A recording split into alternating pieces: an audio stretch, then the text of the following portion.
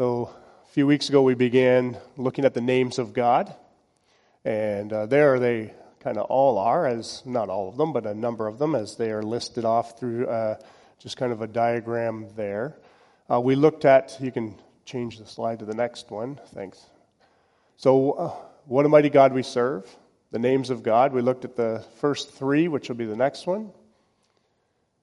Elohim. Elohim is Creator God. Father God. We looked at that as Genesis 1:1, where God created the heavens and the earth. We looked at Yahweh. Yahweh is the Lord. This is the name that was given to Moses when Moses was asking, who, when I go back to the Israelites, am I to say is sending me? And he says, to tell them that I am. And so we have Yahweh or Jehovah. And the next one is Adonai, the Lord. Sometimes those are reversed as far as Yahweh and Adonai. And typically when talking to the Gentiles, the use of Adonai was over Yahweh. And so typically that's when he was addressing or working with the Gentile nations. Tonight we have three names we're going to look at, but just before we kind of travel into that, you don't have the microphone, so you're just going to have to kind of speak up a little louder. For my hearing, not Brian, he's good, he can hear you, but I can't. So just loud. Any thoughts in the last few weeks as far as we talked about these names of God and what they meant? Did the Lord kind of confirm any of that this week for you? Maybe remind you of something that we had shared in the past few weeks? We'll give you some time to think. We're going to look at three different names tonight. So the first name that we're going to look at, you can change that, thanks Matt. Jehovah Makkadesh. Makkadesh is also Makkadesh Kim. Sometimes they put the K-I-M at the end of it. The Lord sanctifies, or the Lord makes holy. The Lord who sanctifies. Leviticus 20 verse 8. Ezekiel 37 verse 28.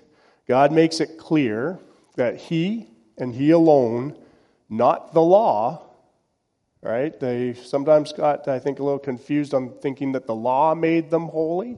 God had to remind them it's not the law that makes them holy, but God alone can cleanse people and make them holy. So verse 8 of Leviticus 20 says, keep my statutes and do them. I am the Lord who sanctifies you. And that is the word there. It could be Yahweh, Makkadesh, but that's the word used, I am the one. Ezekiel 37:28.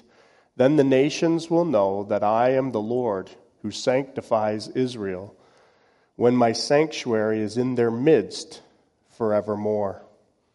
It's interesting that when the children of Israel set out from Redem, they came across the wilderness of Sinai, and they camped in the wilderness. And there, Israel, they camped in front of the mountain, and Moses went up to God. And the Lord called to him from the mountain, saying, you shall say to the house of Jacob and tell the sons of Israel, you yourselves have seen what I did to the Egyptians, and how I bore you on eagle's wings and brought you to myself. Now then, if you will indeed obey my voice and keep my covenant, then you shall be my own possession among all of the peoples of all the earth, mine, and you shall be to me a kingdom of priests and a holy nation. Exodus 19, 2-6.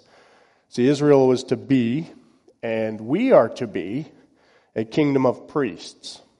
Right, that was the call. So God brought the people to Mount Sinai, and we know what happened at Mount Sinai for most of us. That this is where God gave them the covenant of the law and the pattern for the tabernacle where they would worship their God. So these covenants would set them apart as a kind of a peculiar people, right? A particular, also could use the word peculiar, people as God's own possession.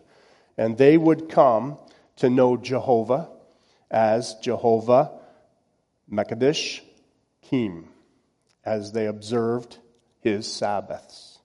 If you turn to Exodus chapter 31, I'll read 12 through 18. Exodus 31. And the Lord said to Moses, you are to speak to the people of Israel and say, above all, you shall keep my Sabbaths.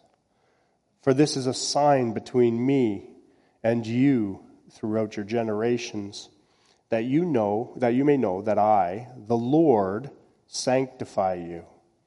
You shall keep the Sabbath, because it is holy for you. Everyone who profanes it shall be put to death. Whoever does any work on it, that soul shall be cut off from among his people. 6 days shall work be done, but the seventh day is a Sabbath of solemn rest, holy to the Lord. Whoever does any work on the Sabbath day shall be put to death. Therefore the people of Israel shall keep the Sabbath, observing the Sabbath throughout their generations as a covenant forever. It is a sign forever between me and the people of Israel, that in 6 days the Lord made heaven and earth, and on the seventh day he rested and was refreshed. And he gave to Moses, when he had finished speaking to him on Mount Sinai, the 2 tablets of testimony, tablets of stone, written with the finger of God. See, these words, sanctify, could also be said set apart, holy, could be used as a same word for the saint.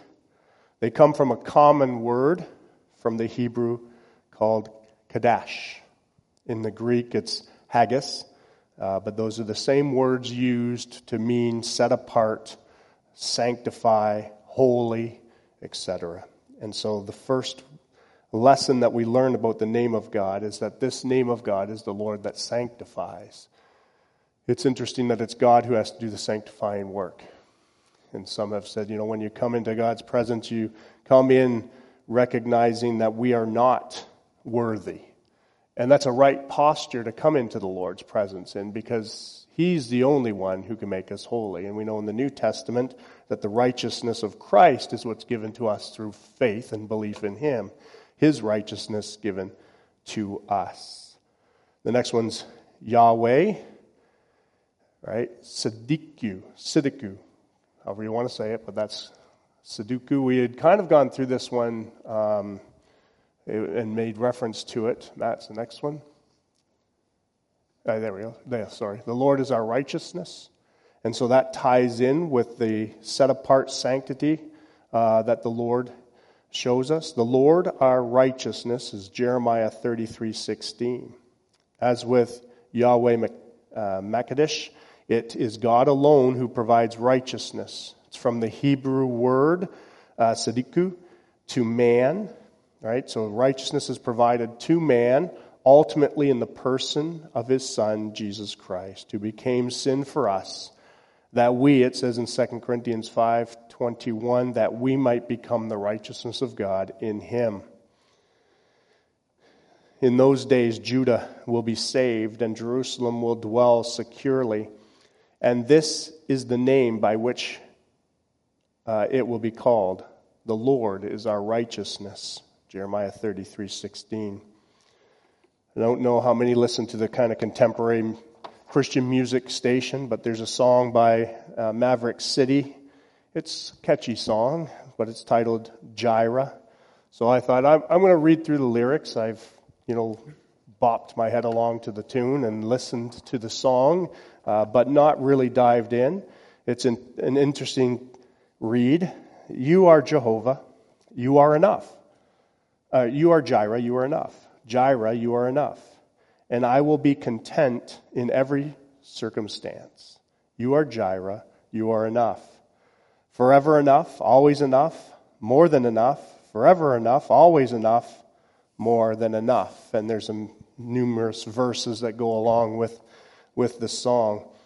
But I must confess that as I kind of read through the lyrics of the entire song, I finished kind of feeling that the lyrics failed to capture the depth and the deep meaning and significance of really what Jehovah means as far as our provider. And so we turn into the next one, Jehovah Jireh. God provides. Right? The Lord will provide. And as I kind of went through this, I just felt like there was just not enough. I know what Jehovah means as far as Jehovah Jireh, that he will provide. But I've kind of left with the questions, why is God enough? How is he enough? And what did Jehovah do, and how did he provide? The song just doesn't answer those questions. It just says he is enough.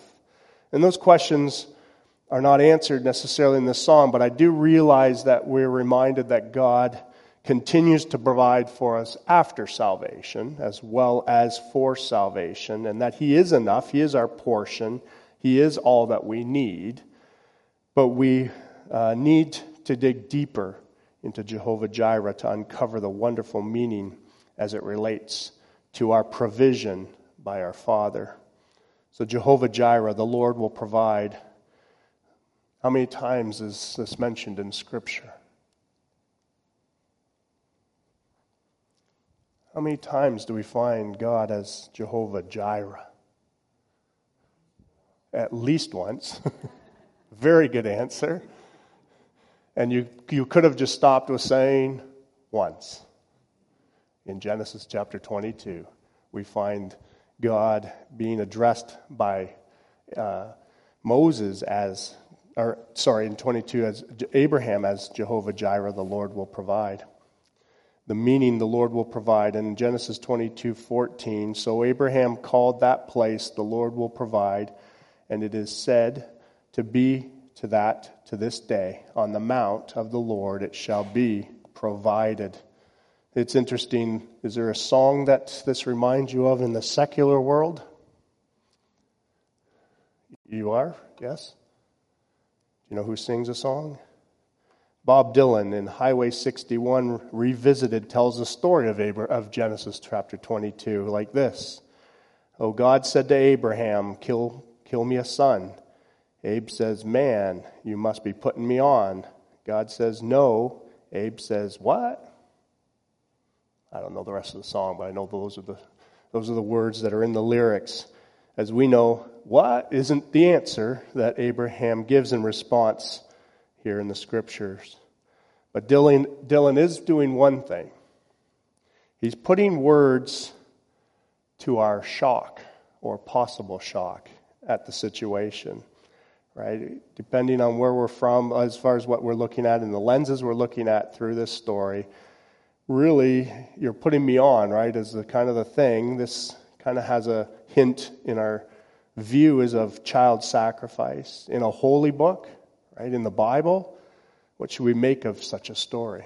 But it does depend on the lenses that we examine Genesis 22 through to determine whether our faith will be shaken, right, or whether our faith is strengthened. It all depends on how you view Genesis 22 and what lenses. You know, whether our faith crumbles or whether our faith stands firm. How we approach this passage makes all the difference when it comes to a journey of faith. It's interesting. I'll read a portion of an article written in the Baptist News Global by Al Mohler. The story of Abraham offering a sacrifice to sacrifice his son as a burnt offering in Genesis 22 makes sense only if it is taken literally as true. You think, oh, wait a minute, what's the mean by that? This is a Southern Baptist Seminary president said at a recent preaching conference. If this is merely a story, if this is just a literary artifact in ancient Israel, if this is to be interpreted as some sort of parabolic account, if this did not happen in time and space and history, if God did not do exactly what it says in the text he did, and if Abraham didn't do exactly what this text says that he did, if this is just a narrative, then it is an immoral, horrifying narrative. Albert Mohler said in an audio message posted on his website in November 3rd, if it is, however, the truth, then we can be confident in our salvation. Mohler said that there have been many attempts to dismiss or soften the story viewed as morally troubling, where God instructs Abraham in Genesis 22:2 of the King James Version to take now thy son, thine only son Isaac, whom thou lovest, and get thee to the land of Moriah, and offer him there for a burnt offering upon one of the mountains which I will tell thee of."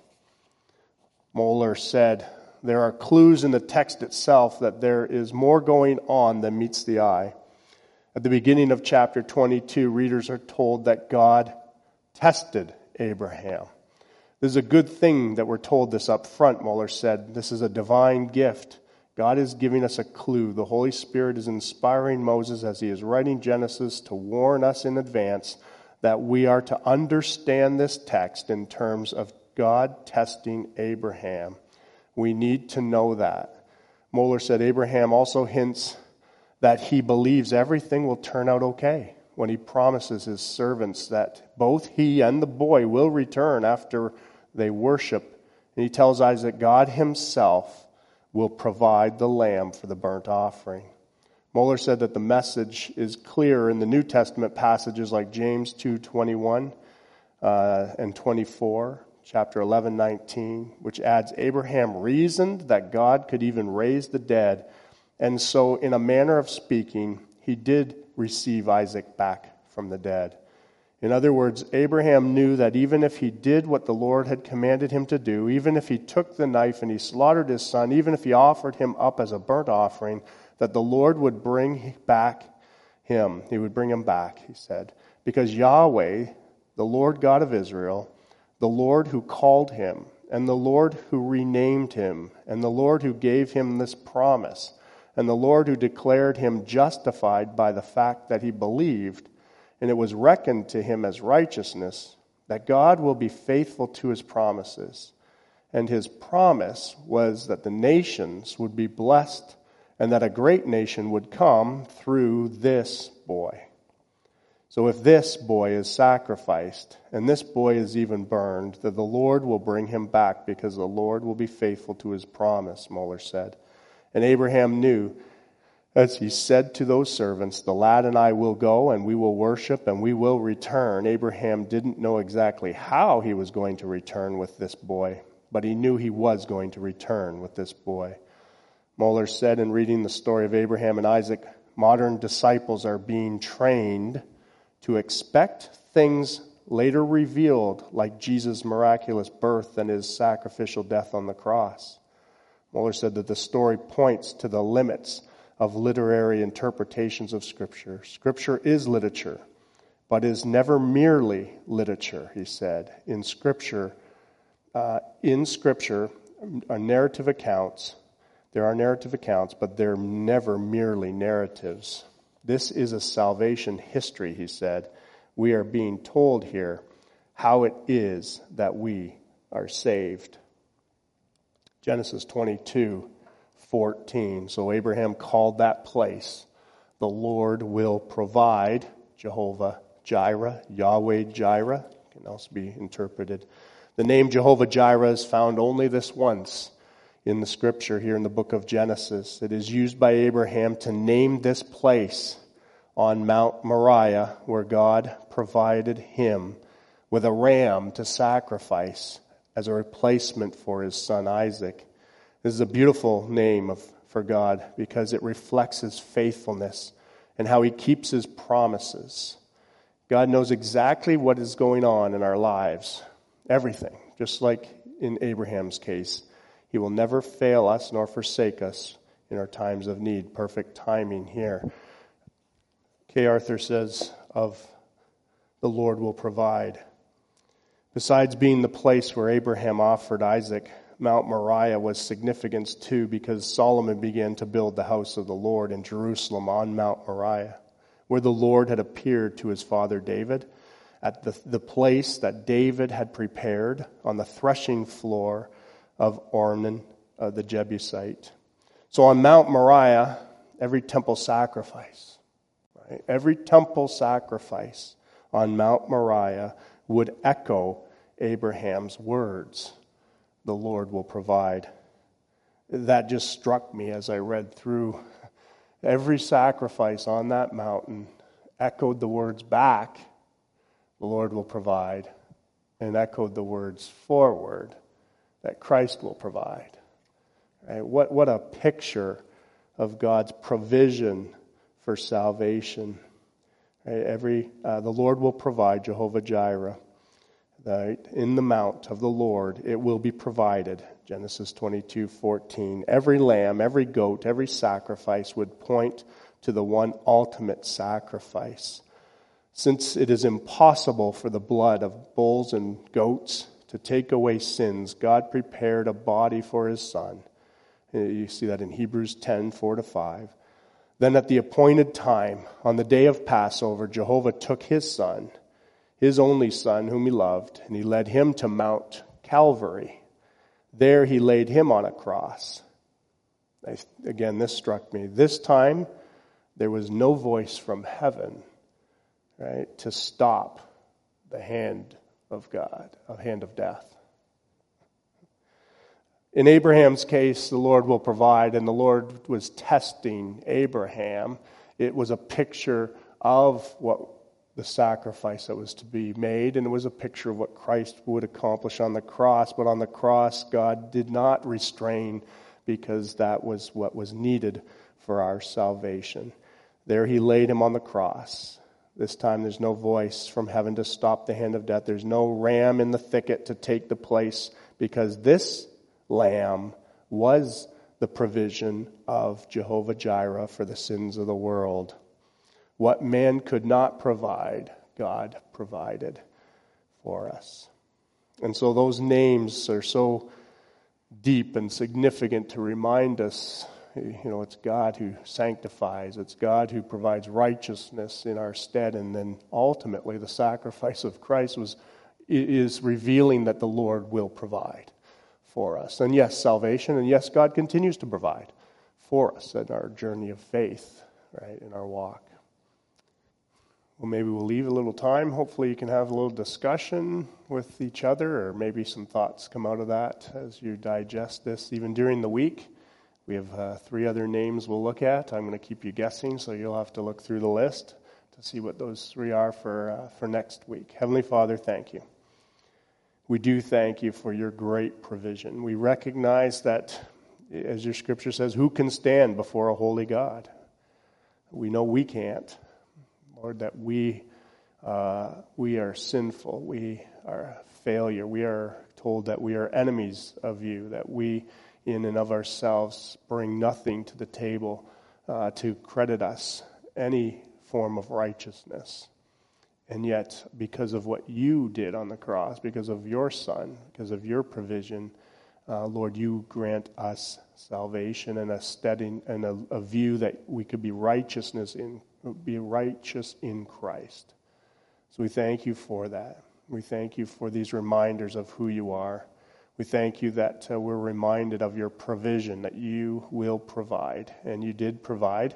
You provided a ram in the thicket for Abraham as he went through in obedience to what you had asked. What a picture that is of you as the Father, your love for the Son, your sacrifice of the Son for us, the shedding of his blood, and that was just to give us a picture of what was to come.